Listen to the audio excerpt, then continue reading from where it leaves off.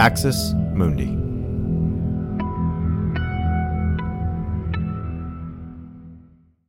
Today's episode is brought to you by the Post-Evangelical Post newsletter. The Post-Evangelical Post is a twice-weekly newsletter written by Blake Chastain, host of the Ex-Evangelical podcast. Blake offers news roundups, commentary, and criticism of white evangelicalism in America. It's a national election year in the U.S., and understanding the white evangelical community and voting bloc is essential. Released every Monday and Friday, the Post-Evangelical Post will keep you up to date on what is happening and why it matters. You can subscribe today at the postevangelicalpost.com, and paid subscriptions are available from $7 a month or $70 a year. Monday editions available to paid subscribers only. Please check it out. Blake has been a guest on our show and is an essential voice in the conversation surrounding evangelicalism, religion, and politics.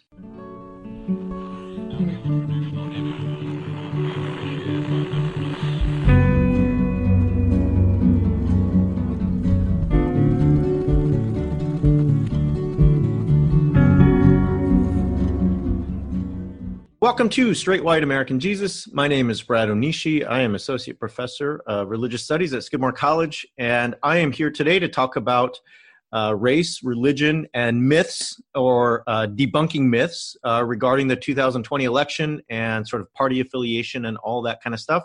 I'm joined in order to do that by Dr. Ryan Burge, who is Assistant Professor of Political Science at Eastern Illinois University, and Dr. Burge's work has appeared all over the place: Politics and Religion, the Journal for the Scientific Study of Religion, the Review of Religious Research. He is a co-founder of Religion in Public, which is a great site. If some of you out there are sort of academically inclined and also sort of willing to dig through numbers and analysis, it is an amazing resource, so check it out. His work has been covered by Religion News Service, Washington Post. He's written for Christianity Today and many other places. And so today we're going to talk about, I'm going to throw some ideas at him, and I'm going to see if those are myth or if they're actually real. So, Ryan, thanks for joining me. So glad to be here. Thanks, Brad. So I got in touch with you and said, hey, I've been following your Twitter feed. It is been so helpful for me, and it's really helped me think through, I think, some things that need to be clarified on this show. But it also just brings up a lot of things that we've talked about for a long time. So I want to start by talking about the Republican Party and evangelicals.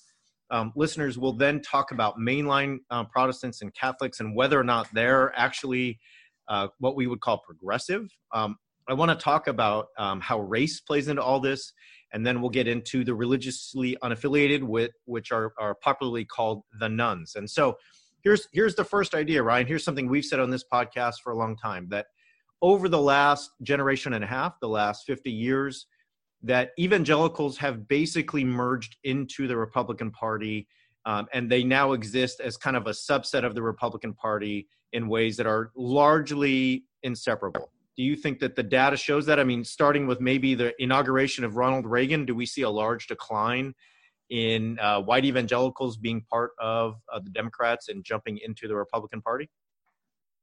Yeah, so there's some facets, like the Reagan years were wild when you look back at the data, like the GSS specifically, because it tracks back to 1972.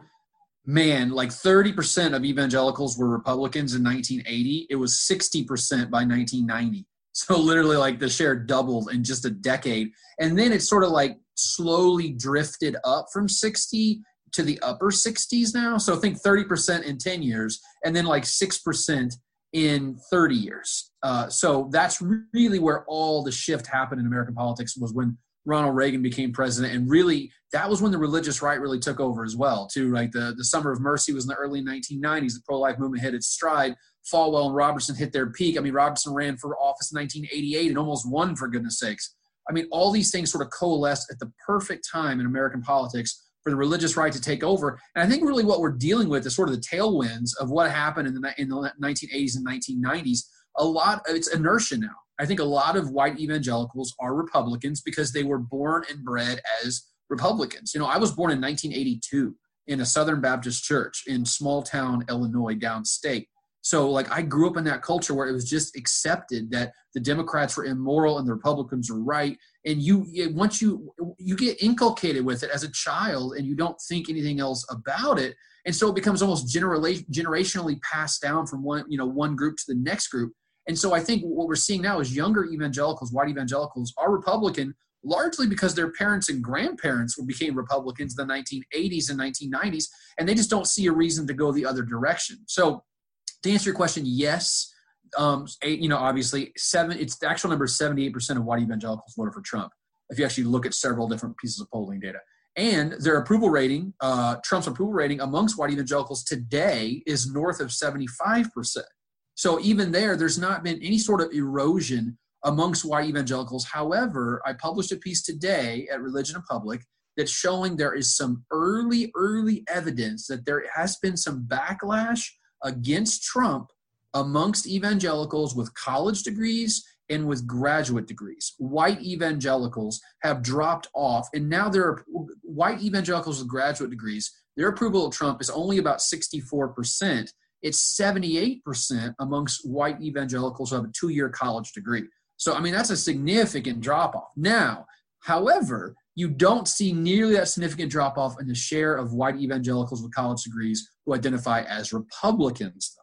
So they're willing to push back on Trump somewhat, but they're not willing to shed that Republican identity because it means so much to them. Thanks for listening to this free preview of our Swag episode. In order to get access to the full episode and so much more, become a Straight White American Jesus premium subscriber by clicking the link in the show notes. It'll take you like 2 clicks, I promise. In addition to getting access to this episode, you'll have access to the entire Swag archive, over 550 episodes. You'll also get an extra episode every month, ad-free listening, Discord access, and so much more.